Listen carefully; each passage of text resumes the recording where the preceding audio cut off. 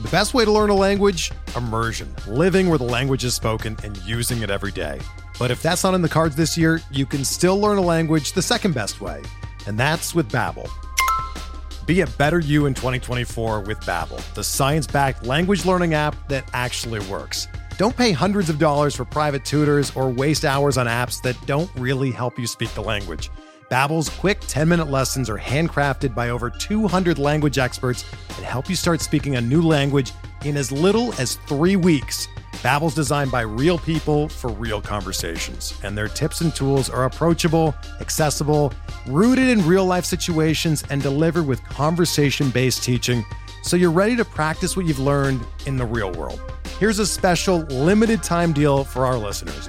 Right now, get up to 60% off your Babbel subscription at babbel.com/Blue Wire.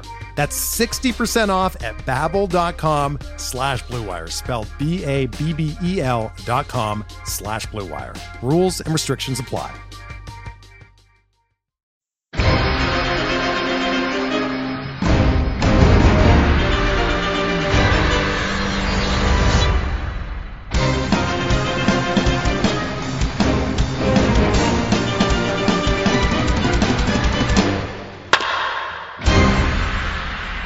Good morning, everyone. Usually we record this in the evening, but it is morning. It is Saturday, September 29th. I am your host, Austin Bristow II, and I'm here today with Dave Cherman. Dave, how are you, man? I'm doing pretty good. Feeling rested. It's a Saturday morning, and there's nothing else I'd rather be doing than podcasting. Man, it feels good to get back on the mic. It's been a little bit. We had to push it back a couple days, but you know what? I'm ready to go. Got a great night's sleep. Let's get to it. So, For those of you who have not joined us yet on the list, each week I will be joined by a writer from our Pitcher List staff. We talk baseball, we'll talk about what they've been writing recently, and we'll do a little mailbag session where we answer your questions. You can send those questions to us by email at community@pitcherlist.com, or you can send them directly to myself on Twitter. I am at Bristowski. Dave, are you on Twitter, my friend? I am. I do not have a fun nickname, though, and it's very simple, just at Dave Cherman. You know what? I've been discussing this over the past few episodes. The simpler ones are usually the better ones. I guess that's fair. Easier to find you, easier for you to say it on the air. Go ask your co-host, Mr. Metzelar, to say his out loud. It's a fun time. Oh, he's very proud of Johnny Baseball. John _E. Oh, Metzelar. So, we may as well just get on into it, man. So let's do it. Fantastic. We got to wrap this up. I got a Pitcher List meetup to get to in a couple hours. Man, I am so bummed that I live hours away from New York City. It just speaks to your dedication, though, that you're not going to be there, and I recognize that. You just aren't that invested, Austin. It's okay. Oh my, shoot, dang. Maybe someday. I've got to get, if we end up, moving towards the New England area, maybe I'll make it there someday. But right now, as it is, I am in central Illinois, and that is much too far of a drive, and I am much too broke to buy a plane ticket. Fair enough. Hey, Nick, let's up those Pitcher List salaries so we can get Austin to New York. There we go. That's what I'm talking about. All right, man. So what we're going to do here is we started off, keep it really open-ended. Why don't you just tell us a little bit about yourself? That's such a fun question. Well, I'm from all over the U.S. I've lived in New York, in Southern California. I've spent every summer of my life in Colorado. So I have fandoms kind of all over the country. I'm a Yankee fan, but I also have a soft spot in my heart for the Rockies. Shout out Rockies clinching the playoff spot last night. Yeah. So excited. I really want them to come out of the National League. They're so much fun. Hashtag Rocktober. Very excited. And I also have they're so much fun. And then I have a soft spot in my heart for the Padres also, because they're just so terrible. They're that team that you can't hate the Padres because they've never done anything. Oh, that's very true. I know it's harsh, but what are you gonna hate them for? Fair enough. Exactly. Yeah. So, yeah, I have fandoms all over, and a little bit about me. So now I am in a legal master's program at NYU in New York. Finished my Juris Doctor, my law degree in May, and I'm awaiting the results of the bar exam to see if I will become a full-fledged lawyer. Yikes. Yeah, man. I know, my life is very frightening. I briefly considered a stint in law school. I went into my undergraduate career as a pre-law major, who did not last for a semester. Switched my major before the end of my first semester. Took a couple of law classes in my undergrad. Found out that it was not for me. So props to you.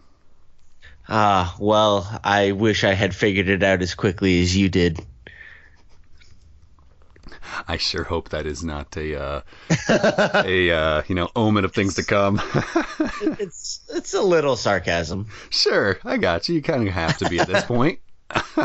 Yeah. Oh, it's funny when I told my family that I was doing another year of education. My brother's first words were like, "You're going into more debt?" Like, oh, thanks. Man. Yeah, I got into the #1 program of its kind in the world, but yeah, thanks. Yep, that's what I'm doing. All right. Yeah. Thanks, bro. Yeah. Appreciate the love. Oh man, that's good stuff. I mean, hey, what's family for, right? Yeah, well, I mean, he dropped out of college and now is extremely successful, so he just doesn't see college or any education as useful. As you do. So quick tangent.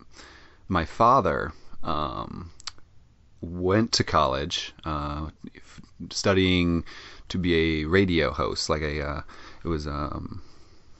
broadcasting. He was studying broadcasting. Okay.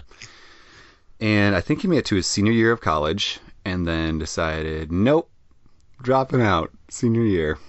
He then found bold strategy, Cotton. Bold strategy. Let's see if it pays off for him. So, spoiler, it does. He finds an ad in the paper for a open position in the Pontiac Police Department. He goes to Goodwill, buys himself a polo and some slacks because he doesn't own any decent clothes to look professional in. Goes in, grabs the application, fills it out, buys another shirt because he doesn't want to wear the same one he wore to turn it in. Ends up getting the position.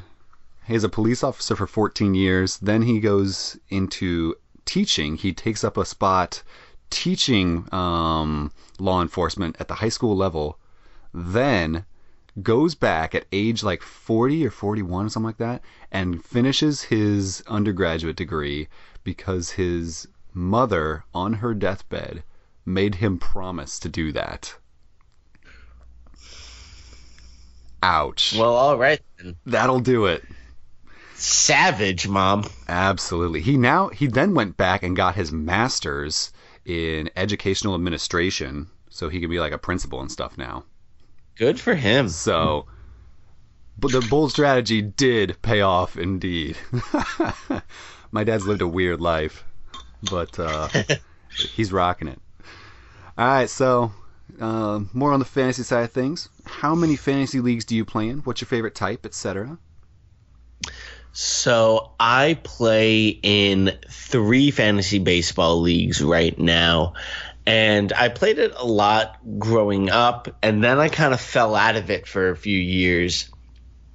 And then I had a family friend say, send me a text hey, I know you like baseball. This was back in, I want to say 2012 and he's like, we have an opening in fantasy baseball league. I'm like, oh, I have not played in years. Okay, I'll give this a shot. And it was I had only done, standard categories leagues, and this was a points league, and I had to completely change the way I was approaching it. I should mention the scoring system in this league was absolutely atrocious, to the point where I would say like the top 50 hitters were all more valuable than Clayton Kershaw. Huh? It was absolutely terrible. Good. But I fell in love with that kind of scoring format. And since that point, the only non-points league I have done is the pitcherless staff league this year that I came in 5th place. Nice.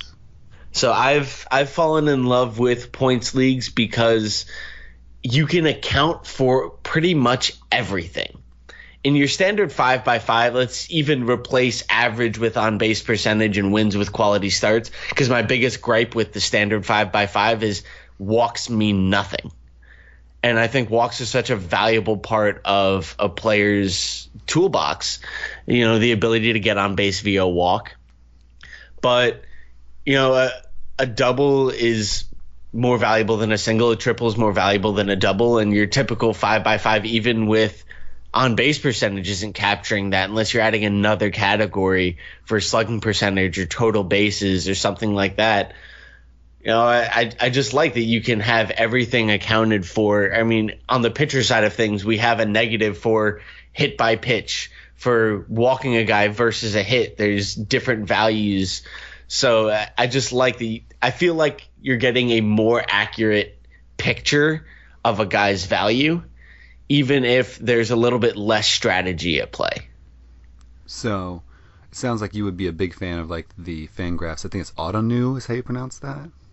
Is it? I don't know how you pronounce it, honestly. That's my best guess. But in there, they've got this weird, funky point system where like a single's worth like 3.8 points or something like that. They've done all the math to figure out what each like outcome is worth, mathematically, and they've broken it all down. And apparently, I've not played it before, but apparently it is the most accurate point system according to everyone that plays it. I've not heard of most anyone that plays Autonew and doesn't love it.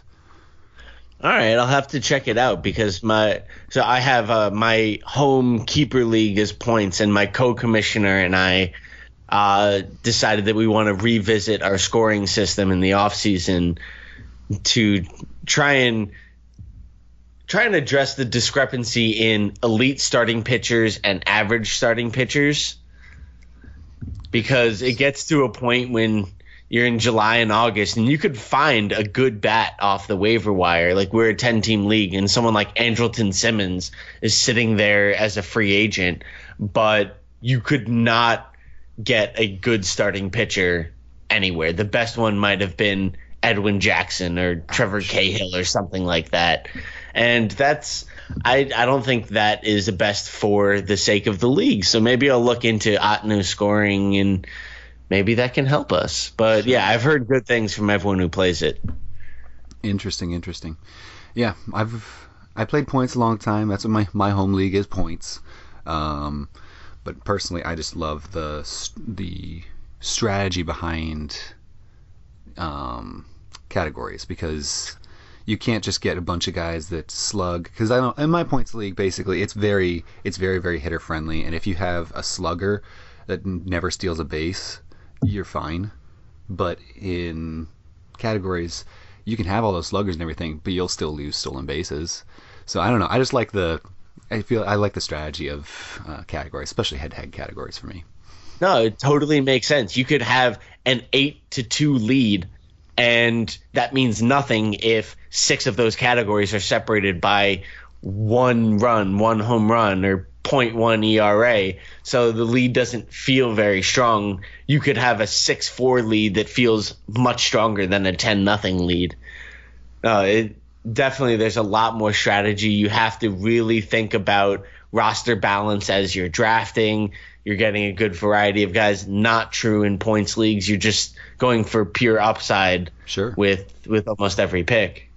You just want to maximize the total points you'll get by the end of the season, basically. Exactly. So in a sense, it's easier than categories leagues, but I have more fun with it. Sure. The real trick with any points league is to know your point system like the back of your hand. You have to know who is going to be valuable, who is a good player but isn't necessarily valuable in this league.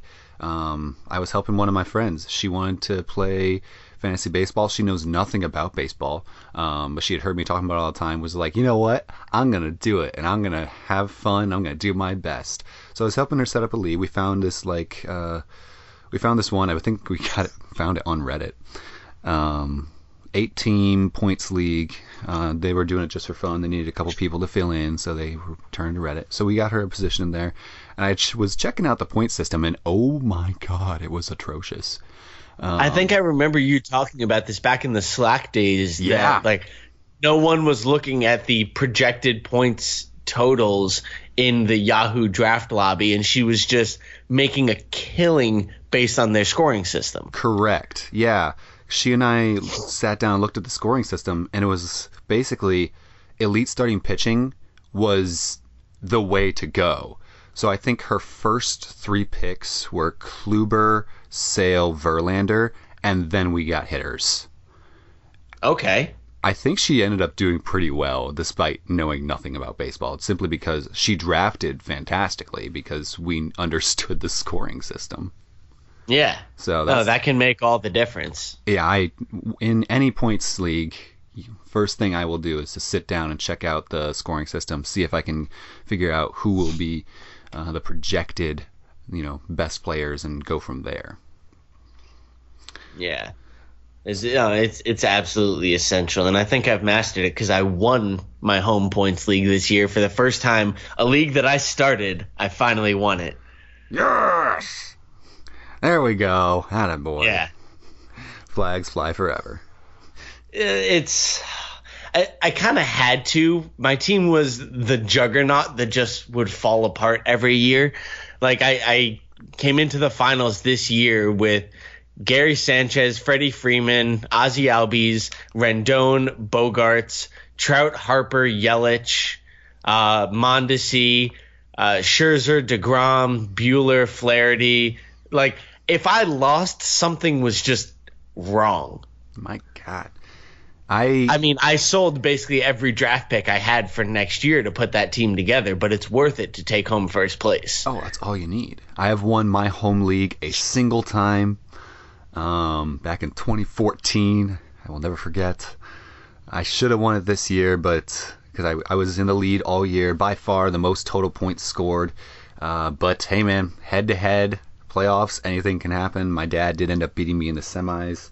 Ooh. So, is what it is. Ooh. It hurts when it's family. Oh, man. He didn't even win the thing. Like, he got to the finals, and he got beat by his childhood best friend. So now we're going to have to hear about that for, like, a year. See, I think, the league that I won is for money, but the fact that it's between friends, the bragging rights are worth so much more than money. Like, my favorite fantasy football league is the one that I have with friends from college, and we don't play for money. But the bragging rights are so much more valuable that even though my other leagues are for money, that's the one I care about the most. Absolutely. I 100% get that. That is one of the reasons I was so ridiculously invested in the Pitcherless League this year. It's because I needed those bragging rights. Right. And I mean, I didn't win it, but I made the playoffs, and you know what? That's something I'm proud of. That's enough for me. Fantastic. So I know we talked about this a little bit at the beginning with your favorite teams and whatnot. So you said you're a Yankees fan, but you still got a soft spot for the Rockies, the Padres. Now, across those teams, or I guess any other team, do you have a favorite all-time player? Well, I mean, I grew up in New York until I was 12 years old. So I grew up watching Derek Jeter, and it's so stereotypical, but he will always be my favorite player because he was good, but he was never the best player on the field. It was the fact that he just went out there every day, did his job. He never ran his mouth. He always wanted to be on the field, and he was a good leader. And I respected that. Good call. And the narrative has been said a million times, but it'll always be Derek Jeter for me. I still have my number 2 jersey in the closet that I will always treasure. I'm legitimately wondering what's going to happen once he's eligible for the Hall of Fame, which is next year. It's either next year or the year after. I'm not sure, but the 2014 season was his last season. So it would be after next season. I guess it would be then. Yeah. Yeah. So that'll be interesting because, I mean, you look at his numbers and they're good. They're very good across the board, but there's nothing that's quite elite. No, I mean, the fact that he got to 3,000 hits is one of the biggest things. Yeah. Yeah. Plus, I mean, 5 World Series. Yeah. He'll probably get in first ballot. I think it would be a shock to the entire baseball world if he doesn't. That's fair. I had forgotten that he had the 3,000 hits. Yeah. I thought he fell short. That's my bad. I had forgotten that. 3,000 hits, and he got his 3,000th hit with a home run. I still remember that day. Yeah. Derek Jeter, where fantasy becomes reality. Yeah, so he's my all-time favorite player. Let me see who I would even pick after. So I guess the pick I'll go after that, it's still a Yankee, but I will go another Yankee captain in Thurman Munson. Ooh, that's a good pick. So this actually is because he's my dad's favorite player, and I grew up hearing about him. So I don't know if you're too familiar with him. Here and there. Okay, yeah. So he was Yankee captain in the late 70s, early 80s, and he was a huge family man and bought a plane and learned how to fly a plane so that he could fly home to Ohio on his off days and spend that time with his family. That's so cool. Which is just incredible until he had problems with the plane one time, was doing practice takeoffs and landings, crashed the plane and died in the middle of the season. Less cool.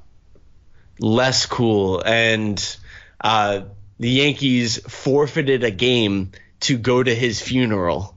Then came back the next day, started the game with only 8 players on the field with no one behind home plate. And in a very D. Gordon, Jose Fernandez-esque moment, his best friend Bobby Mercer, who was not a power hitter at all, hit the game-winning 3-run home run in that game. And just I've only heard stories of this because this happened in the 80s, but Thurman Munson, he was a catcher. He was that old school brick wall, like, you can come at me, you can run through me, I'm not going anywhere, I'm going to hold on to this ball. Man. Yeah. It's hard not to be romantic about baseball. It is. Oh, it's my favorite sport. And, I go through periods of like, in the winter, I remember how much I love college basketball. Or I'll watch football and like, okay, this is fun. And then when March hits and spring training starts again, I'm like, baseball's back. There's a quote that I heard that I love, that there's 2 seasons, baseball season and the void. I think fill the void with other things. Baseball in winter. You fill the void with other things, but when baseball comes back, it's just like everything's right in the world. Absolutely. See, for me, I don't follow any other sports. Legitimately, I've never had any interest in any sport. Excuse me. Any sport that's not baseball. So I just fill the void with out of the park baseball and prepping my rankings for March. That's fair. No, that's very fair. I have a PS4, so I fill it with MLB The Show. Oh, boy. Yeah. Love it.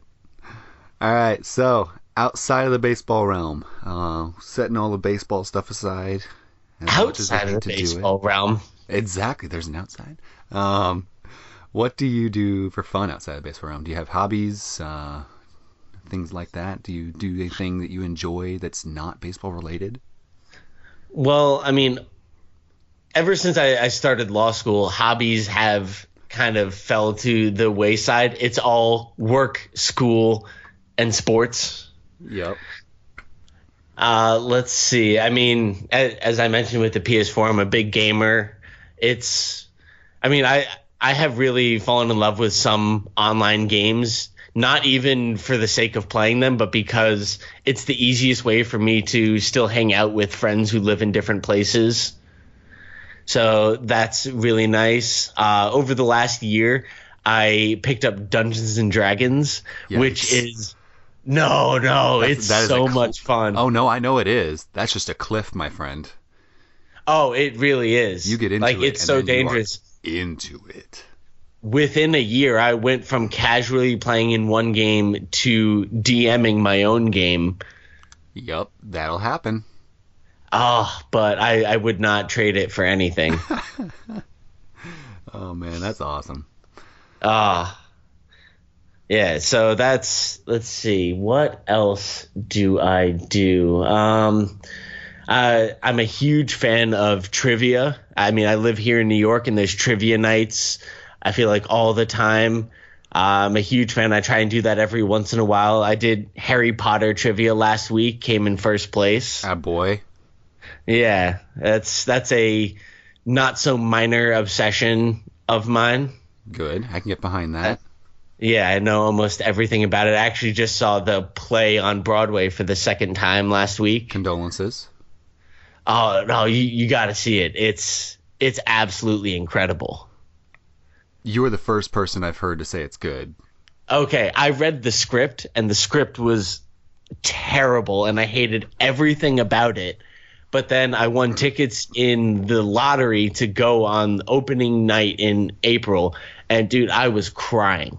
Okay. See, so I studied theater in school. I have a theater minor in my undergraduate. So I am very, very familiar with the process of, reading a script, not really getting it, but seeing the show and being like, oh, that all makes sense. So I can... Yes. I that was a lot of what I expected when the script came out, like as a book, because I think a lot of people picked it up and assumed it was going to be a novel, which it wasn't. It was never meant to be a novel. It was published as the script, and scripts right, and it's hard difficult to exactly because you can't quite picture it. I'll say this: the plot is still bad. The plot is still bad, but it is a work of art on stage. Okay.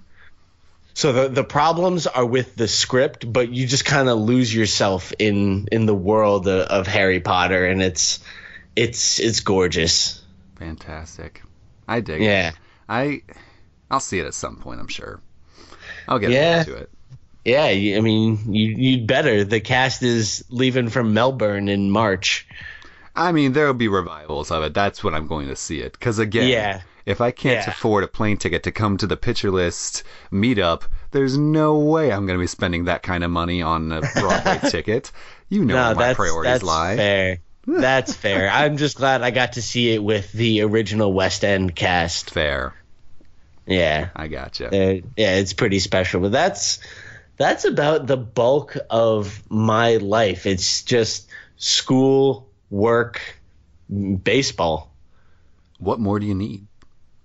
You don't really need much more. Baseball is very, very fulfilling. It was funny. I went on a date a couple weeks ago, and Yankees Red Sox was on, and we were at a bar, and I'm just like, I'm trying to pay attention, but Yankees Red Sox is on, and J.A. Happ is pitching well, and I'm in the finals of my fantasy league, and I have J.A. Happ, and I'm sorry, but I really need to watch this. She understood, but I mean, there hasn't been a second date. Oh, brutal. So my fiance. I mean, my relationship first and foremost is with baseball. I love that. My fiance has kind of gotten to the point where she's gotten to the point where, of course, she's accepted it, and she knows this is never going away, and that It's not a phase. It's not a phase, babe. She every once in a while she does have to tell me, babe, I don't want to hear about your fantasy league right now. It's because we do, Austin. I know. I can talk to you guys about it now because I do a podcast. Exactly. So when you're rolled over on the other side of the bed looking at your phone in the middle of the night and giggling, you're not cheating. You're just talking about fantasy baseball. I'm just joking about all the players that ought to have been good. Pitcher list is your other woman. Exactly. Speaking of players that ought to have been good, last week we looked at players who exceeded our expectations, and we decided, this guy looks like he's good. This guy, I don't know about that. This week we are looking at players who should have been good, but just didn't quite meet our expectations. Right. So Dave and I here have each picked at least one guy where they weren't good, but we are still believing in them. We think they've got a good shot to be good next year. And we've got a couple where it was a rough year and we are kind of out. So, Mr. Chairman, why don't you go ahead and get us started? Tell us your player that disappointed you this year, but you are still in. Okay, so my pick is Josh Donaldson. And everyone knows why he had a bad year. He could not escape a lingering calf injury that kept him sidelined for pretty much the entire season. And it was really a lost year for him. It was very disappointing. He was coming off a 33 homer season after shaking off injuries in the early part of last year. And I think it could be tempting for some people to say, look, he missed time last year and he missed most of the season this year. He's going to be 33 next season. He's done. Yeah. But I'm just not ready to say that after 2015 through 2017. He had 3 straight 30-homer seasons. He still hit 270 last year with a 559 slugging, and that was in just 113 games. He hit 33 home runs, and I'm ready to just chalk this up as a lost year and move on. In the only ADP data that we have so far that Nick shared with me, he's going around 82 overall, which is the 7th round of drafts. And that's just mind-blowing to me for someone who could go right back to being who he was and be a stud for your fantasy team again. I mean, yes, it depends somewhat on where he's going to go in free agency this year, but he's still a guy who's going to walk 10 to 15% of the time. As long as he's healthy, he's going to hit 30 home runs. He's going to hit 260 to 270 at the lowest, and that's a huge fantasy asset in the 7th round of drafts. I do think that ADP is going to go up if he's healthy in the spring and he's playing well for a team that has high expectations, but as of right now, it's just baffling to me. Yeah. So I'm looking at his profile here, and it looks like across the board it's pretty consistent with what he's done in the past. He's still got that 14% walk rate. He's still hitting the ball hard. He's got his actually career highest hard hit rate this year, which is odd. Of course, it's a small sample, but he's striking out a bit more, but that's just, he's not been able to have extended periods of time where he can get comfortable in the box. Exactly. So, yeah, at that price, oh boy, I am all kinds of in. I do have one thing that does concern me a bit. I saw him play this past week. I went up to Chicago and watched the Cleveland Indians play the Chicago White Sox. And in that game, Donaldson made 2 fielding errors. Both of them were ugly to watch.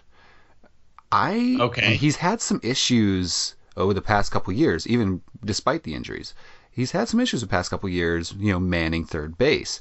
I'm wondering if he, depending on where he lands and things like that, if he doesn't start to DH more, which of course would be good for his health probably, or if he doesn't get shifted over to first.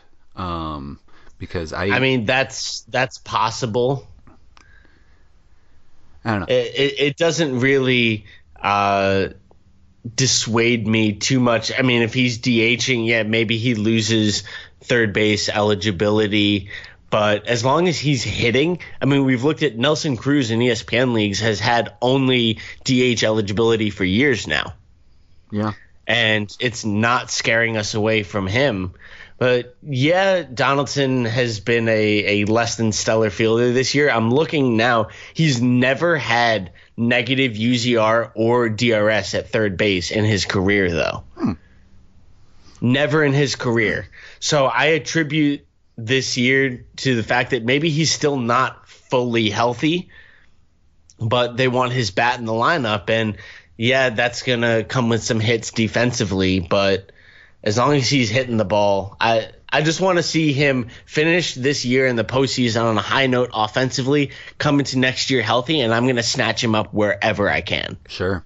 I'm very, very interested to see what exactly happens with him in the offseason. After last season's offseason where teams were waiting and waiting and waiting, especially with a player like this who has been injury-ridden for the past couple of years, I'm very, very interested to see how that goes. If he gets scooped up right away, I'm not. That would be okay. That's someone thinks he's healthy, but we won't really hear much more about his health. I don't think if he gets souped up right away. If he waits for a while, I think there's going to be a lot of dialogue about this team is concerned about the calf. This team is concerned about the shoulder, whatnot. So yeah. And I would be surprised if he got snatched up early because he seems like the kind of guy that 2 years ago he was hoping for $150, $200 million contract right now. But with the injuries, I don't think he's going to get offered that amount, even though he feels that he probably still deserves 15 to 20 million a year. It'll definitely be interesting. He's one of the more interesting cases in a beautiful, amazing offseason that it's going to be this year. So, so can we take a brief aside, and where do you think Machado, and Harper will end up next season? Machado, I'm going to put with the Yankees. Harper, I'm going to say goes to the Phillies. And Donaldson, gosh, who even needs a third baseman right now? Hadn't thought about Donaldson much, actually. I'll say Donaldson heads over to... Oof. I'm struggling. Who needs a third baseman and has money? St. Louis? The Cardinals? Yeah, I guess that might be the best spot. Unless, for whatever reason, the Yankees don't get Machado. Maybe that could be a kind of guy that they would go for. Donaldson, maybe. Yeah, I mean, I'm going to take the bold move, and I'm going to put both Machado and Harper with the Phillies. Ooh. I think they're going to go all out. Okay. Although part of me thinks that's not going to happen because I have it in my head that they're going to get Mike Trout because he's from South Jersey. Not in a trade, but when he becomes a free agent in 2 years. There's talk now that the Angels want to make Trout a lifetime Angel by whatever means necessary. Yeah, I heard this crazy concept. I forget. I think it was Mark DeRosa saying the Angels, if they sign him to this lifetime contract, should basically sit him next season, give him like 50 to 100 games, and basically wait until 2020 when Ohtani's healthy. I hate that. Yeah, that was my reaction. Like, what? You're going to waste a prime year just because you don't have Ohtani healthy? That tells me that you just don't know what you're doing. You don't have a good long-term plan, and you're just scared. And why would someone like Trout, who's a competitor, want to just sit on the sidelines? Yeah, he's not doing that. The MLBPA would have a field day. Exactly. That's not happening. Yeah, just a ridiculous concept. But I think that Donaldson could end up with the Yankees, partially because I've had enough with Miguel Andujar's defense. Do you think they move Andujar over to first? Actually, my dream scenario would be Gary Sanchez gets moved to first because Gary Sanchez might be the worst defensive catcher in baseball. Correct. Let Austin Romine catch every day.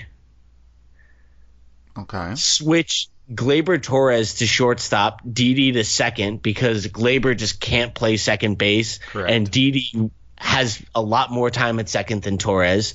And if Andujar can't figure out third base, try and trade him for a top flight starting pitcher if you can find one, and install Donaldson or Machado at third base. What about Greg Bird? I'm done. I'm done with Bird. Oh, I think a lot of Yankees fans are.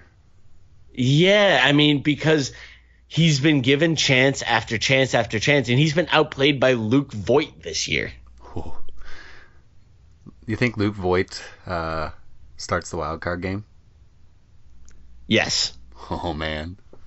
I mean, I do think it depends somewhat on who Oakland throws out there, but it's not like they have any starter that's going to go 7 innings. No, their starter will go 4 innings. Exactly. So you don't need to game plan your starting lineup too much around the handedness of the starter. So even if it's a righty, I think I trust Luke Voit more than Greg Bird at this point. Yeah. Okay, I can get behind that. Okay, so that was a huge aside. So that Josh Donaldson is the player that I do not expect to rebound, or sorry, who I do expect to rebound. Yes, you do. The one you are still in on. Yes. For me, yeah. For me, I have a couple here, and it's very similar cases for both of them. For me, the guys I like here are Cody Bellinger and Matt Olson. Both. Okay, so who do you want to talk about first? I'm gonna go with Bellinger. You know, it's a similar case for both of them though, where they had an impressive rookie year. Obviously Bellinger was huge all year. Matt Olson had that ridiculous streak for those 49 games or whatever he played.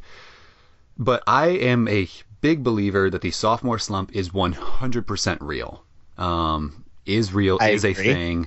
I would love to try and find some data on it. Maybe I'll try and pull that off this offseason. Right. That's something I want to do this offseason because I'm seeing Ronald Acuna being drafted in the second round, like late first, early second of drafts. And I'm just scared of the sophomore slump. But that's an offseason conversation. Let's keep going with Bellinger. Sure. So the thing about Bellinger is his profile looks fairly similar as it did last year across the board. The things that I'm like, the big thing is his home run to fly ball rate is down to 15.2, which that's much too low for a guy who's hitting the ball as hard as he is, pulling the ball as much as he is. His K rate and his swinging strike rate are actually both down. So he's actually improved his swing and miss a bit, which is good for any guy. The one thing I do see that I don't like is his infield fly ball rate is up 6 points from 8.4 to 14.6. I don't like that at all.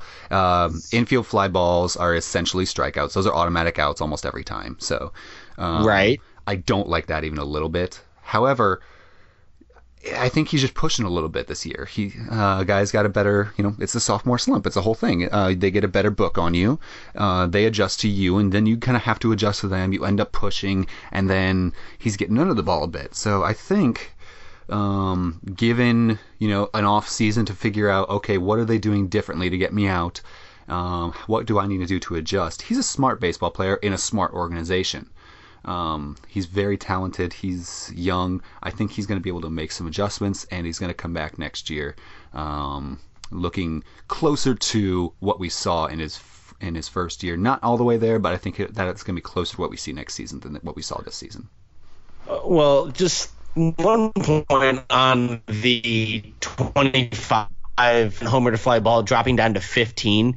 There were only 5 players this year who had a 25% homer to fly ball rate. That's not a number that I think he's going to get back to. Sure. And unless he can make drastic changes to his ability to hit off-speed pitches. That was something we saw in the playoffs last year, and it was something that we saw throughout this year. His P-Val on all off-speed pitches was down 2017 to 2018. True. So if he can make that improvement, then I'd be okay projecting him to come up more. And again, I don't think he's going to get back to 39 home runs. I just don't think that's the type of hitter he is. I think that he's someone who's going to hit more in like 260 to 270 with pushing 30 homer power. Yeah. Okay. Which is still good. And, we love the speed with it, 13 stolen bases this year. And he's had one off day all season. Yeah. Which, I love to see. And that might also be part of why he's down a little bit this year, going through the grind of the entire season this year. But I just don't see the homer to fly ball rate coming all the way back up. Maybe settling somewhere around 20%, which puts him at 30 home runs. So, he could definitely improve. It's just, what are your expectations? I guess my expectations are somewhere around like a 260 average. Okay, that's what he's done in the majors so far. Exactly, and I think that is his true talent, batting average there. If we put the over under for home runs at 30, I'll take the over next season. I think he. Yeah, I mean, I'll take the slight under. Okay.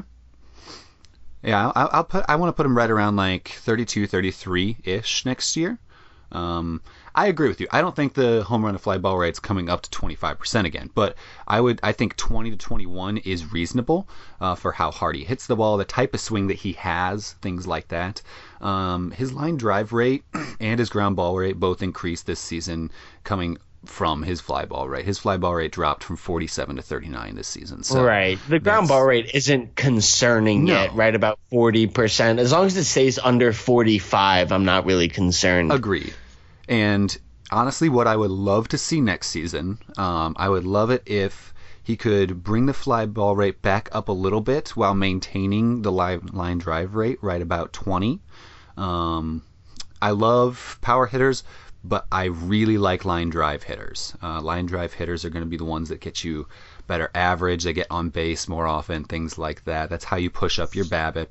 And it shows. I mean, his BABIP did increase this year, about 20 points. Yeah, 20 points here, which... Yeah, but that also, we have to keep in mind the fact that he hit fewer home runs, and the home runs were not accounted into his BABIP last year. True. I don't know. I think people are going to be kind of down on him because they're going to feel like he burned them this year. Because he was going in, the third round last season? Second round in a lot of leagues. Yeah. People were like, yeah, this guy is real. He's totally legit. And they were expecting, 30, even 40 homer power because he just hit 39 home runs. Well, now he only gave it 24, and I feel like a lot of people are going to feel burned. So I think his draft stock is going to drop quite a bit, and I am all about that at first base because first base had a really down season this year overall, and I think that you're going to be able to get a lot of first basemen for 2019 on kind of a discount, and this is one. No, that's fair. Joey Votto too is another guy who might come at a discount because of his perceived struggles this year. Yeah, and I think Anthony Rizzo is dropping out of the second round for the first time in a long time this year. Definitely. So it could be a very, very interesting year at first base next season because, like I said, I think we're going to have a lot of guys that their stock does drop a little bit, and we're going to be able to get them at a discount. On a similar note for those first base. If I can just toot my own horn really quick, I picked up Cody Bellinger in my home keeper league last year, and over the course of a little over a year, turned him into Jacob deGrom. I flipped him for Corey Kluber and then used Kluber in a deal to get Jacob deGrom, and I'm very proud of myself for that. Wow. I know none of you can actually see what just happened there. I was mid-drink when he said he turned Cody Bellinger into deGrom, and I had to stop and really think about, wait, what? Yeah, not like a wizard or anything. I didn't transform him, but that may be the reason why I won this year. Brilliant. Okay, so now let's move on to the other discount first baseman. Yeah, the other sophomore slump discount first baseman. I've talked about Matt Olson a bunch on here, guys. You know I love Matt Olson. I owned him in all 3 of my leagues this year. He hits the ball so freaking hard. And his home run to fly ball rate was 16.3 this year. That's not going to happen next year. I understand he hits in Oakland and it's a bad hitter's park, but he's got power that goes out in any ballpark. And I legitimately would be surprised if he does not top 30 home runs next year. And I think the average is going to go up too. I am all kinds of in on Matt Olson, and his price is dropping for next season, and I'm going to draft him everywhere again. I don't know. I love Matt Olson. It's probably clouding my vision a bit here. I'm missing a couple things. Tell me what I'm missing here. I don't know that you're missing anything. I would just argue with the assertion that he disappointed this year. I mean, he was going around 100th overall, and I think that's about where he finished. 30 homers, hitting 250, 165 runs plus RBIs. I think this is about what people were expecting from him. I mean, I don't think you could have expected him to repeat last year's power. Sure. If that's what you were hoping for, the 41% homer to fly ball rate, then you were out of your mind. Right. He definitely has the upside to hit 35, 40, but in his first full season at 24 years old, this is about what I was expecting from him. In my eyes, he didn't disappoint. He did about what I was expecting. And yeah, the homer to fly ball rate could go up a little bit, maybe settle around 20 to 22%, which maybe gets him from 29 to 34 or 35. And maybe he gets a little bit more fanfare being a 35 homer guy than a 30. But it's about what I was expecting. Low average, high power. Yeah. Another thing that I really liked about what he did this year, he hit 33 doubles and increased his line drive rate. I keep saying that. He increased his line drive rate up from 15.9 to 20.9. So without really dropping his fly ball rate. So as a power hitter, I want him to keep that fly ball rate over 40% there, which he's at 43. That's good. But he also increases line drive rate, which is awesome. I love that. So yeah, I think he's going to be a really good play in points leagues, especially next year, as like a homer and a double guy that also walks. So I do think he'll get better. I do question the upside because you mentioned Oko Coliseum and how bad of a hitter's park that is. Like, Chris Davis hits the ball harder than almost anyone in baseball, and he was at 24% for this year. So I think that's the homer to fly ball ceiling for Olson. Chris Davis with a 49% hard hit rate, which is just absurd. Yeah. So I do think Olson settled somewhere around 21% homer to fly ball, which is good, and it'll get it up, but I don't think he'll ever be a 40 to 45 homer guy unless he makes some other changes to his profile. How dare you? I'm sorry. I like him. I'm not in love with him the same way you are. I'm sorry, Austin. It's okay. We can't all be enlightened. All right, so we're gonna keep on rolling here. So let's talk about the guys that we are out on. I'll go ahead and lead this one off. I am not going to draft any Marcell Ozuna next year. It's not happening. I am out. I don't care where the price is. I will take someone else. Marcell Ozuna will not be on any of my teams next year because, yeah, I understand he's been injured this year. I understand. He's been injured all year. The thing is, they never stop playing him. So I don't know if he's going to be injured coming into next season. Even in full off season, I don't know if that's going to be enough to, keep him healthy. They kept playing him throughout the year. You could see by the numbers on his StatCast throws, how strong his throws were, he's one of the worst arms in the outfield because his shoulder is basically ready to fall off.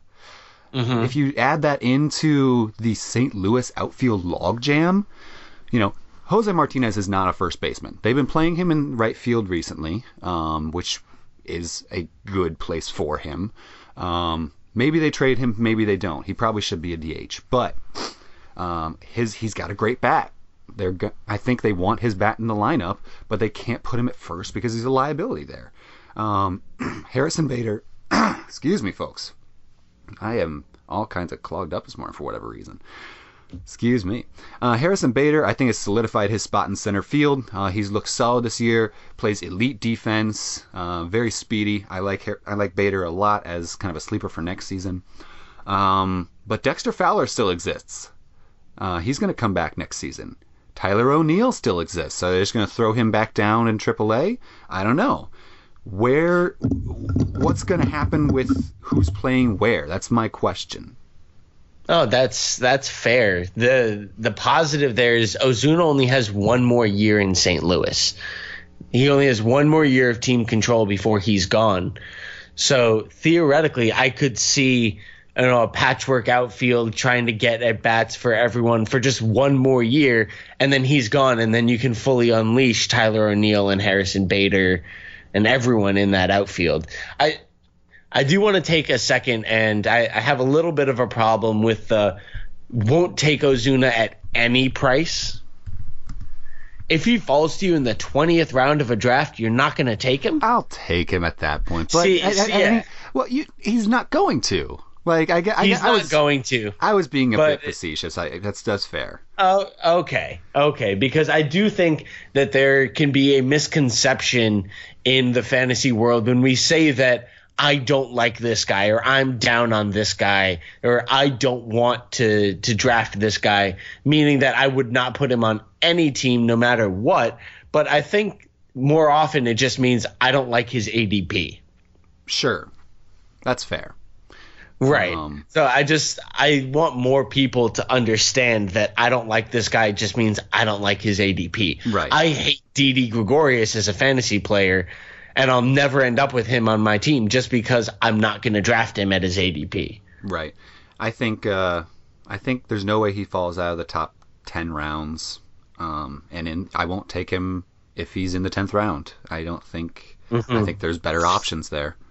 And the thing is, looking at his final season line, it's not that bad.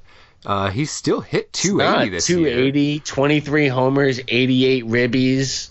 But after last season's, 312 and 37 homers, I think people were expecting, hey, there's the breakout. We got him. Here's the breakout. Well, yeah, he's been injured all season. I don't like his current situation. I don't like the fact that they really never gave him time to get right. St. Louis has got a lot of weird stuff going on right now. They're in a very transitionary period as far as they've got a new manager and everything. It's going to be hard to say who's going to be the manager next season. I just don't want to be a part of this. That's fair. Oh, I can't blame you too much. I never really bought in on the breakout last year. I don't love his ground ball rate. I thought the homer to fly ball rate didn't really make sense with his hard hit rate. I thought the homers were going to come down, and they did. I thought he'd have a better slugging percentage than this. I thought it would be a little bit better, but this is kind of in line with his 2016 season.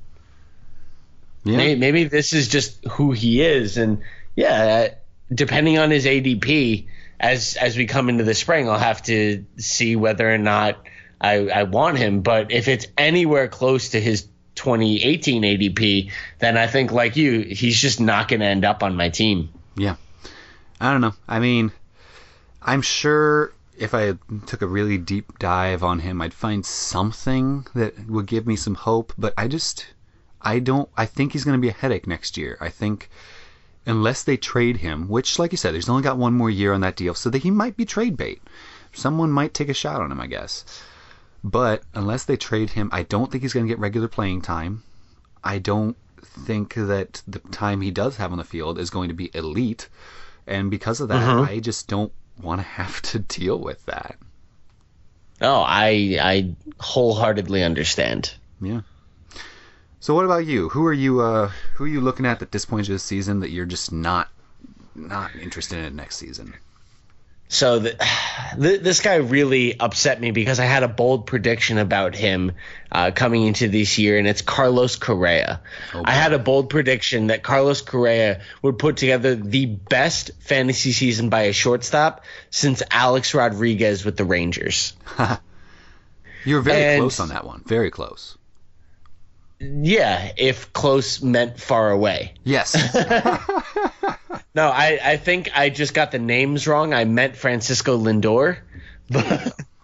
Common misconception. Those are actually two separate players. Are they? Huh. I'll be. No, the reason I'm down on Correa is purely, it's not because of, injuries missed over multiple seasons. It's because it's a back injury. And those scare me so much. It's the same reason that I'm scared of Clayton Kershaw over the next few years, that back injuries can linger so much more than other types of injuries. And this is purely speculative, that if he is completely healthy in March and he's playing every day and there's no concerns, I won't have any either. But as of right now, I'm just worried that that's something that's going to linger, that's something that he's going to continue to miss some time with, that it's just going to continue to nag him, that at shortstop, where you need more mobility than almost any other position, it's going to limit it, that it's going to limit his power drawing from the lower half if he can't get the right rotation because of some nagging pain in his back. I've just seen too many guys go down with those injuries and never quite be the same. Sure. So, question for you. Would it help your perception of him going into next season if the Astros were to announce, before the season starts, that Alex Bregman will be the starting shortstop and Carlos Correa is shifting to third? Maybe, because there's less mobility required at third base, but that might actually concern me more, because it tells me they don't think his back is fully healthy enough to play shortstop. Interesting, yeah. I don't know. He's had such a strange year. I feel so bad for anyone who drafted him this year, because they got him in the second, maybe even first round. And in our pitcher list mock draft last November, I took him in the first round. Yeah. I'm not proud of that. I mean, it was a good pick at the time. It was. Yeah, it didn't work out. That's another gripe I have with fantasy as a whole, that I think too many people conflate results with the success of the fantasy prediction. Like, so many people could look at that pick and be like, oh, well, Correa was terrible. You made a horrible pick. But how could we have known that this was going to happen? You couldn't, and that's the thing. Like, I was looking back at my bold predictions. I was looking back at my guys that I loved and guys that I hated. We had those articles posted in March. And I was thinking, man, at the time, that saying the Mets were going to finish fourth, that was very bold. That was a bold prediction, because they were only a year removed from the World Series. They still had, DeGrom, Harvey, and Syndergaard. And so they were looking like they were going to compete with the Nationals for an NL East title. LOL. But now I say, yeah, my bold prediction was that the Mets have finished fourth, and everyone goes, well, yeah, duh. But at the time, it was actually a pretty bold pick. Obviously, it worked out in a weird way where the Nationals also were not the front runner anyway. But I think, I agree. Too many people can't separate what we were thinking 6 months ago with what actually happened.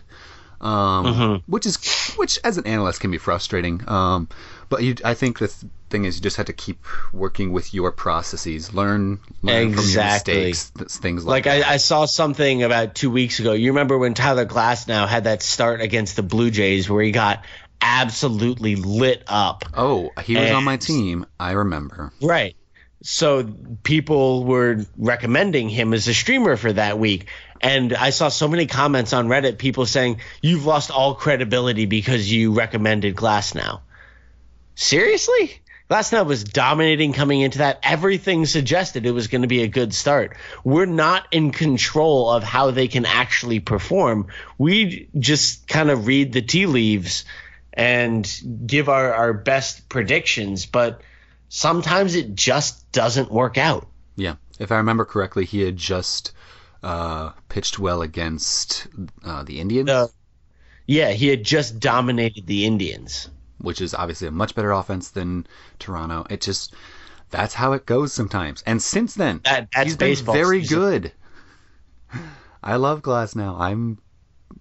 He's going to be a top 50 starting pitcher for me in my rankings for sure. Oh, I think so. I mean, I was in love with him as a prospect in Pittsburgh, and it's sad that he was never able to figure it out there, but I do think he's someone who's going to be very, very hyped coming into this year. Yeah. To 2019, I should say. As soon as he got traded to Tampa, I was like, oh boy. I picked him up right away, and he really did help me win that Prodigy League championship. Congratulations, by the way. Thank you, my friend. I am still kind of riding high on that one. It's the only league that I won this year, despite making the playoffs in all three of my leagues. Humble brag. I was very proud. It's going to be great. Congratulations to you. I almost forgot. Congratulations to you for winning the Community Channel Family Feud yesterday. Heyo. If anyone knows jersey sales, it's this guy. So, for those of you who are not in our Pitcher List community channel, you should be. What are you doing? You should be. Yeah, it's a lot of fun. We play things like Family Feud every once in a while. Who was it? Yeah. Dan Berman, was it? Dan, yeah. Yeah, he got together. He found a list of best jersey sales, and we got a game of Family Feud going in our channel there. So if you are someone who loves what we're doing on the site, wants to support us, one of our rewards at patreon.com/pitcherlist is you can join our Discord server where you can hang out with all of the staff and the QB List staff as well. And you can come hang out with us 24 hours. There's like Spend the off season with us. It's gonna get weird. It's gonna get so weird. I'm so excited. There's like 150 of us in there now. It's a great time. Yeah. We are. And yeah, I love the off season because there's so much speculation. Oh man, that's the best part about the off season is the speculation of this. Where's this guy gonna sign? What's this guy gonna do next season?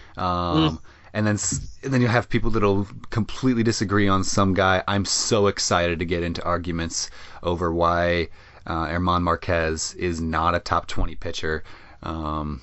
So get ready for because that. You're saying he is one? Yes. Okay, good. Yes, German Marquez is going to be in my top 20 starting pitching. He gives me cartoon heart eyes.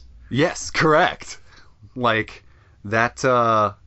My reaction every time I watch German Marquez pitch is in emojis. It's the heart eyes emoji and the money mouth emoji. It's also kind of the eggplant emoji. Whoa, man. Family show. Moving on. Hey, German Marquez. Love him.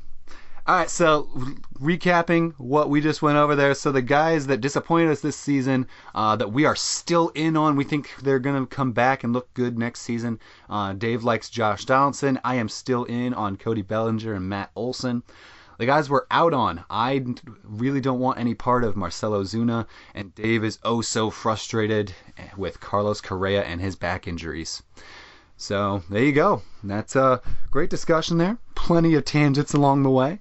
let's go ahead and finish out the show with our questions here. So I've got some questions for you that we got mostly from our community channel. Like I said, join us there. But you can also send us your questions by email at community@pitcherlist.com, or you can tweet to me directly at Bristowski.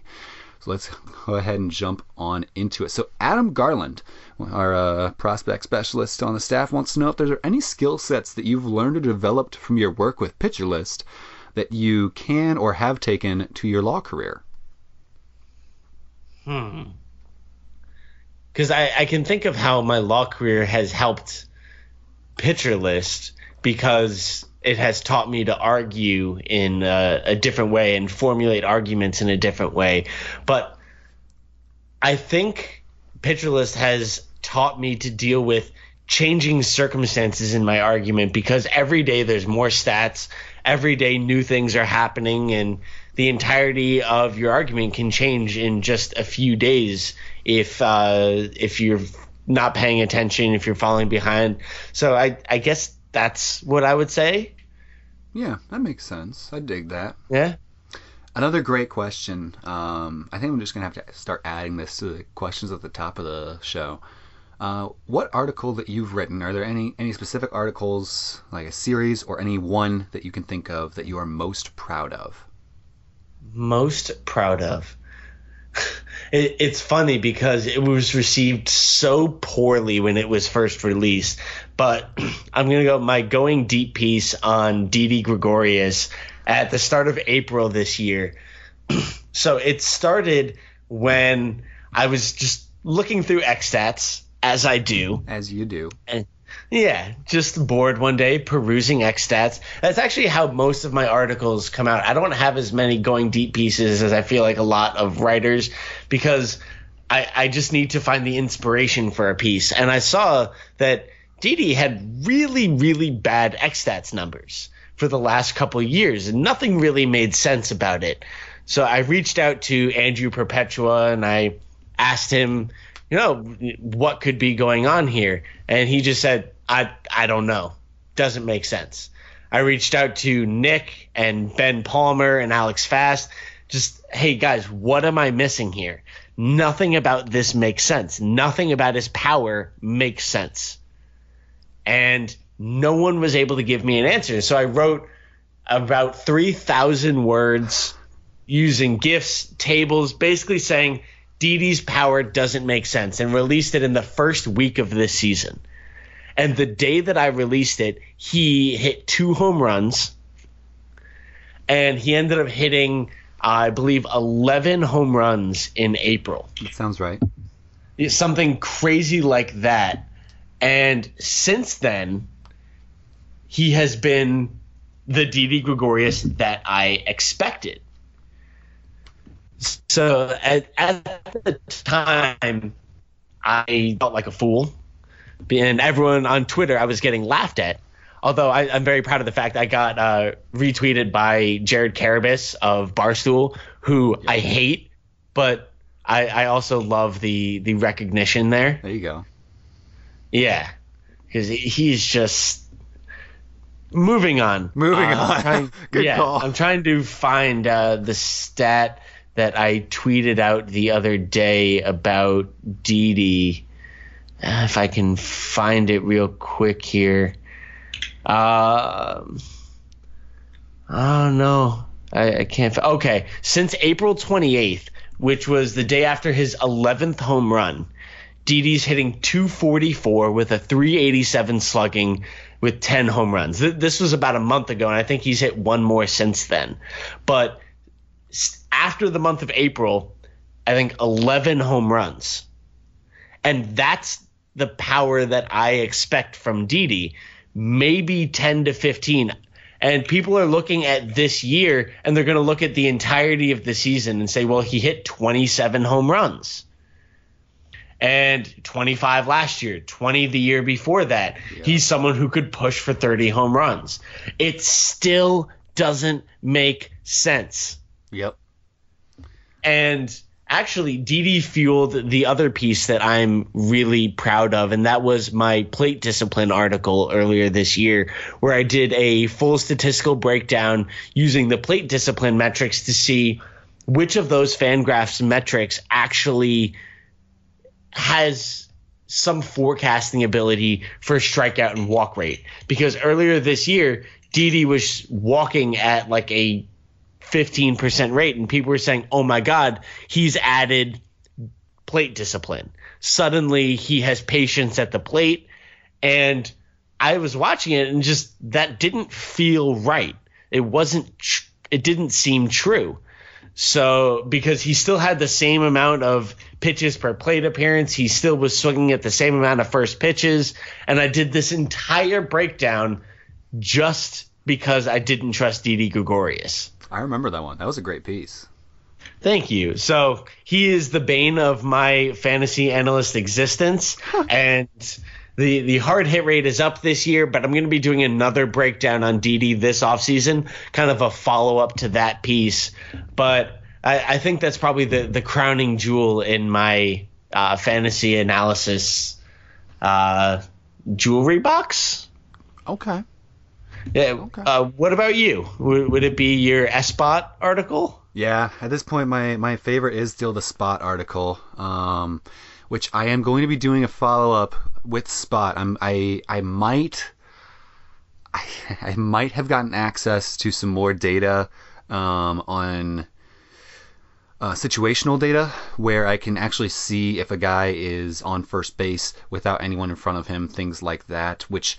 Because the whole thing with Spot, which for those of you who are unfamiliar with that, is a stat that I created this season. It's stolen base opportunities taken. It looks at how many times when a guy has the opportunity to steal a base does he actually attempt. Because it's meant to look at intent of stealing bases, which I wholeheartedly believe is one of the biggest factors in stolen bases, is if a guy wants to.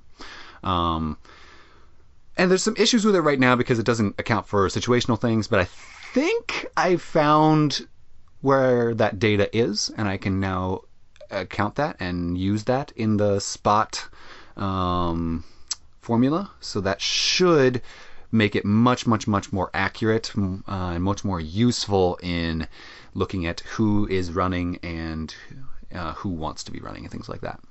I would harbor a guess that Adalberto Mondesi would be a darling in Spot. I haven't looked at it very recently. I'm going to have to see that. I'm going to guess he will be as well. Right. It just feels like he's running at every single opportunity. But that was a great article, and that actually was really helpful because just about a week or two before that, John Metzler and I were talking about Jose Altuve and his stolen bases being down. And then I wasn't there for a week, and he got to have you on to discuss that article. It was just perfect timing. Yeah, because at the time, Altuve's Spot was about 100 points lower than it had been the season before, which is, in terms of that stat, is very, very significant. So it was one of those things where it's like, yeah, he's not running when he's on base. He's not taking the opportunities for whatever reason, and whether it's his choice or it's a organizational thing is hard to say. But I really want to get that to the point where it's useful and we can look at it as a predictive stat of, oh, this guy is now choosing to run more often. He's getting whenever he has the opportunity, he is taking it. Because stolen bases are one of my favorite things, especially in terms of fantasy, because, in, like we were talking about, in that standard categories league, they're so valuable, and now they're so rare. So I think any kind of advantage we can have in finding and predicting stolen bases is going to be super duper useful. Mm-hmm. So that's my the one I'm most proud of. But yeah. Love it. Good times. So we're going to go at this point to a question from Floor the Lion. He was asking us, just before the show started, he was asking us about Chris Davis, who is about to lose his outfield eligibility next season because he only played 11 games in the outfield. So at most, I believe that's all, if not most, systems, that's going to mean Yahoo, he'll still have it. Yahoo, he will? Okay. I mean, even if he never played another game in the field, he would keep it in Yahoo because they don't have DH eligibility. Oh, that's interesting. See, I don't. Yeah, so they'll give it to the position that you have played the most. Nelson Cruz still has outfield eligibility in Yahoo. I didn't realize that. I don't play in any Yahoo leagues. Okay. Well, hey, you're putting out an article on positional eligibility. Yeah, you got to know these. I'm working on that. I've got to go ahead and I was gonna look up and see what the other rules were and go from there today. Actually, that's what I'm doing this afternoon. Instead of being at the meetup, I'm gonna be writing that article. So, yeah, I do have to know these things. That's very important. Okay, so everywhere else though. Fantrax, I believe, is very similar to ESPN, right? And then CBS is a little wonky, but I think he still loses it. Right. He's just going to be DH only. So Fleur the Lion wants to know: does he basically become a younger Nelson Cruz, i.e., a DH only player that is going to be taken within the top 50 picks? And I mean, I see the comparison there. It's very tempting because both are power hitters, both play in the AL West, both are basically full-time DHs now. The thing is, Nelson Cruz has typically given us a much better average than Chris Davis. I mean, this year he's hitting 259, but before that, 288, 287, 302. He's typically a much better average hitter while giving us 40 home runs each of those years. So I see him as kind of a low average Nelson Cruz, and that's something I'm totally fine with. Yeah. Because every year he's going to hit 247. That's all he does. He only ever hits He's at it again. I really want it. For those who don't know, 2015, 16, and 17, he finished at 247, and he's there right now. It's so satisfying to look at his page right now because you go and it says 247, 247, 247, 247. It's amazing. I want it so bad for him to finish with a 247 average. You can't get home field. Just sit him for 2 games, please. Please. Oh my gosh, I want it so bad because it would be one of the most amazing random baseball stats of all time. It would be up there with my other favorite one of Adrian Beltre. Oh? Oh, yeah. Adrian Beltre has stolen exactly 1 base each of the last 8 years. He steals the base. All right, got that out of the way. 2011 through 2018, every single year, 1 stolen base. He's a goofy enough dude that he might legitimately do it and then say, well, done that. No more attempting stolen bases for the year. Yeah, well, I think we may have seen the last of Adrian Beltre, so I think it's going to end at 8 years. It might. I could see him getting signed on with someone else, though. Yeah, just the Rangers did this whole ceremony that it seemed like they were sending him off into the sunset. We'll have to see. Gonna put him down like yellow. Oh, sorry, breaking up a little bit there. I lost that bit. Never mind. It just seems like we may have seen the last of him, but I hope not. But as he's going to be 40 years old next season, it wouldn't surprise me if he calls it quits. Sure. He's got a Hall of Fame career. Oh, he's first ballot 100%. Wait, you say he's first ballot 100%, but Derek Jeter's only probably? Whoops. Yeah. Check yourself, Bristowski. Yeah, I don't know. I'm bad at Hall of Fame. I don't keep track nearly close enough. All right, so we determined that we were going to do this right before we started recording, and I'm super excited about this. So what we're going to do, I am going to say the name of a playoff-bound or playoff-hopeful team, and Dave is going to tell me how he feels about them in 30 seconds or less. Just how he feels about the team, how he feels about their playoff chances, whatever you want to say. Talk about some of the players. You get 30 seconds. And I will start a timer here as we go along. So give me just one moment to get that pulled up, and we will be all kinds of set. I'm very excited for this. It's going to be great. All right, I am ready. All right, so we will start off. We'll start with your team. We may as well start with the New York Yankees. So your 30-second start, go. The Yankees can outpower any team. The question is with their starting pitching. They have one starting pitcher that they can rely on, and it's J.A. Happ. And if they're facing a righty-heavy lineup, I'm not even really confident in that. If they can be tied with the team through 6 innings, I feel as good about their bullpen as any team. The big question with the offense is, can they get enough guys on base where the homers are efficient? Well done. Their opponent in the AL wildcard game, the Oakland A's, go. Match up with the Yankees a lot better than people realize. Their offense is awesome, and their bullpen might be better than the Yankees. Their starting pitching is full of question marks, but we might see a false start bullpen opener in the playoffs with them, and that scares me. Yeah, that could be a lot of fun. The Yankees' rival, Boston Red Sox, ready? Go. As prepared for a deep playoff run as anyone, I don't think there's many question marks about their pitching or their offense.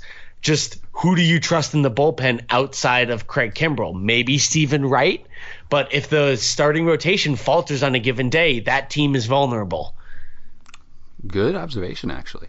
Let's go ahead with the Cleveland Indians. Go. Everyone is healthy at the right time. Cody Allen's pitching well. Andrew Miller is pitching well. That team is scarier than I think a lot of people realize because their win-loss record doesn't look good. But if Donaldson's healthy, that team is as good as anyone in baseball. Their matchup for the ALDS, the Houston Astros. Go. They've been overshadowed by the Red Sox, but man, are they still scary. That starting rotation is the best in baseball, and I do not want to get matched up against them. They do have some question marks, I guess, in the bullpen, but Ozuna has shored that up. Just how are you going to score enough to beat them? Good one. All right, let's move over to the National League. We'll look at the top team first, the Chicago Cubs. Go. They have been forgotten since winning the World Series, but Lester's pitching well. The bullpen looks decent. It's full of question marks, though. Will the offense be able to carry them? That's the big question. I think it can, but it's definitely a question mark. I 100% agree. Talk about my Atlanta Braves here. Ready? Go. I'm so excited to see what this team can do. I don't have the highest expectations. The offense is good. The bullpen, like the Cubs, full of question marks. The starting rotation is good, but inconsistent. Can they live up to their potential? Can it carry them through without a stopper in the bullpen? Solid. The Braves' hopeful matchup in the NLDS, the Colorado Rockies. Go. Like the previous two teams, the bullpen is full of question marks. The rotation has been awesome. The offense is good. Can Adam Ottavino and Wade Davis hold down leads for the Rockies? If so, I think the Rockies could make the World Series. They're as good as any team in the National League. I dig it. The National League is going to be so much fun this year. Let's talk about the Milwaukee Brewers. Ready? Go. Well, Christian Yelich might be the MVP, and he's put that team on his back in the second half, and that also scares me because the offense has struggled around him. Aguilar has not been as good. The rotation has question marks. They're a bullpen-heavy team like the A's that if they can get you into the 6th, 7th inning in a tie game, it's going to be hard to beat them. 100% agree. And last but not least, let's talk about the LA Dodgers. I really hope the Dodgers don't win just because it would be hilarious if they don't make the playoffs. And they have question marks in the bullpen like a lot of other teams in the National League. Kenley Jensen's been inconsistent. Who else do they have surrounding him? The offense is good. The rotation's good. But they might be in trouble if they get into the late innings. I love it. That was a lot of fun. That was very fun. I guess you don't think the Cardinals have any shot anymore? They are. If their elimination number for the wild card is at 1. So if either the Dodgers win today or they lose, or the Cardinals lose today, they're out. I am still praying that we end up with the mayhem of Rockies, Dodgers, and Cardinals tied. Because if all three of them tie, then we get an NL West play-in game on Monday. Then we get a second wildcard spot play-in game on Tuesday, which pushes the NL wildcard game to Wednesday. That is amazing. That would be incredible. That would be fantastic. My gosh, the playoffs are going to be so fun this year. Yeah. There are 3 super teams in the AL. The Athletics are going to challenge legitimately anyone they play against. They don't sleep on the Athletics. The Braves are fun and dynamic. The Rockies are fun and dynamic. Even the Brewers could surprise a lot of folks. I'm so excited for the playoffs. Oh, it's going to be so much fun. As we get close, let me ask you a question. What is your favorite playoff moment as a fan that you remember? For me, I've talked about this before on the pod, but it's still got to be the 2016 World Series championship for the Cubs. Yeah, that Game 7 was probably one of the best games I've ever watched. I think it is the best game I've ever seen.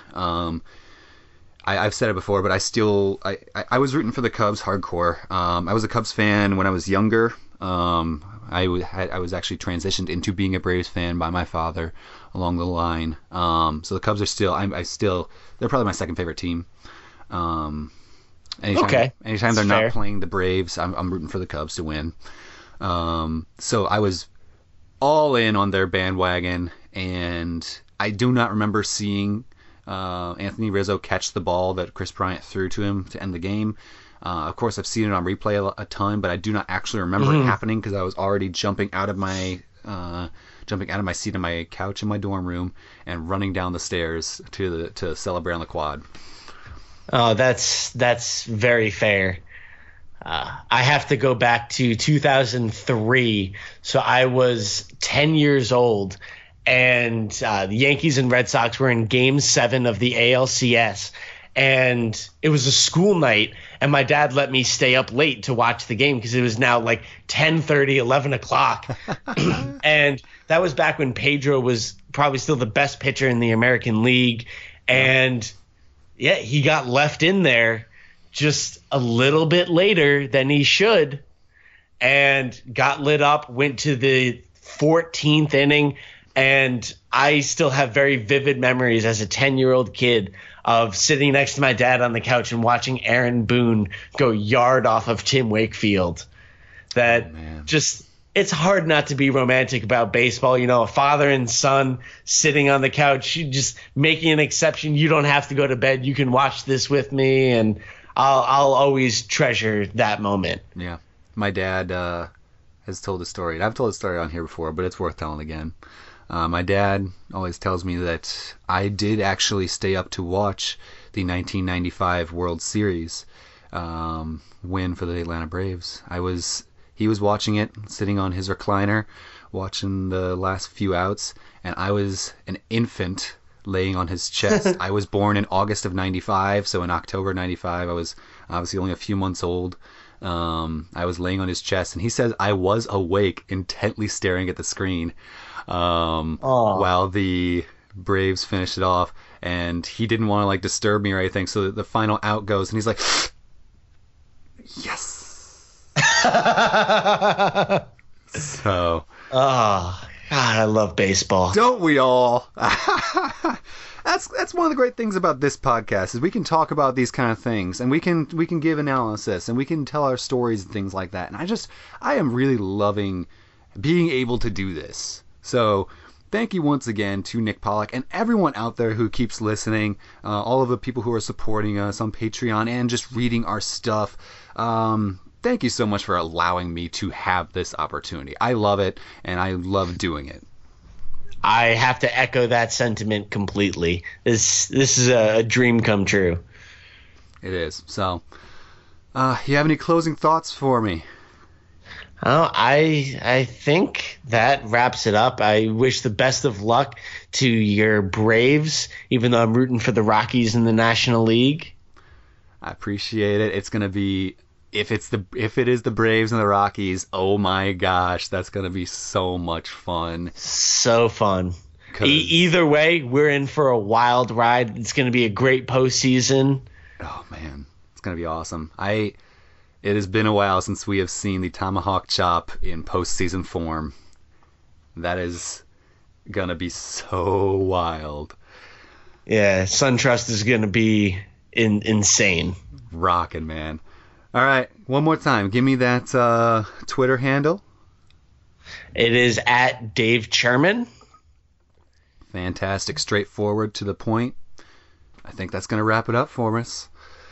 All right, we had a nice long cast today. It was a lot of fun. I love it. It was a great time. So, I'm your host, Austin Bristow, and for myself and my guest here, Dave Cherman, this has been On the List.